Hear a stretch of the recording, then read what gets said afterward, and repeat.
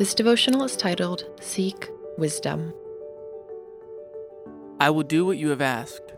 I will give you a wise and discerning heart, so that there will never have been anyone like you, nor will there ever be. 1 Kings chapter 3, verse 12. Solomon reigned as Israel's king during the golden era of peace. On the heels of his father, David, he stepped into an early ministry of wisdom and prosperity. How did he do this? He asked God. The Lord appeared to him and made him an offer. Anything you ask. Solomon did not ask for wealth or power. He sought something far more valuable, wisdom. The Lord longs to bless us with the heights and depths of his kingdom. He longs to give us true riches, all the gold we want. Buy gold from me, Jesus admonishes. How do we buy all the gold we want? By listening to God and taking his words as ours.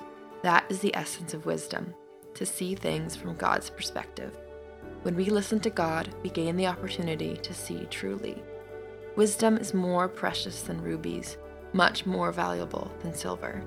And the Lord promises it to us, if only we ask, if only we listen. These words are not unique to Solomon and his station. They are available to all of us as sons and daughters of God, as benefactors to his inheritance. There has never been anyone like you, and there never will be. We will receive the wisdom we ask from God. We will receive the riches of his kingdom when we respond to his invitation to hear his voice and dine with him. All we have to do is listen.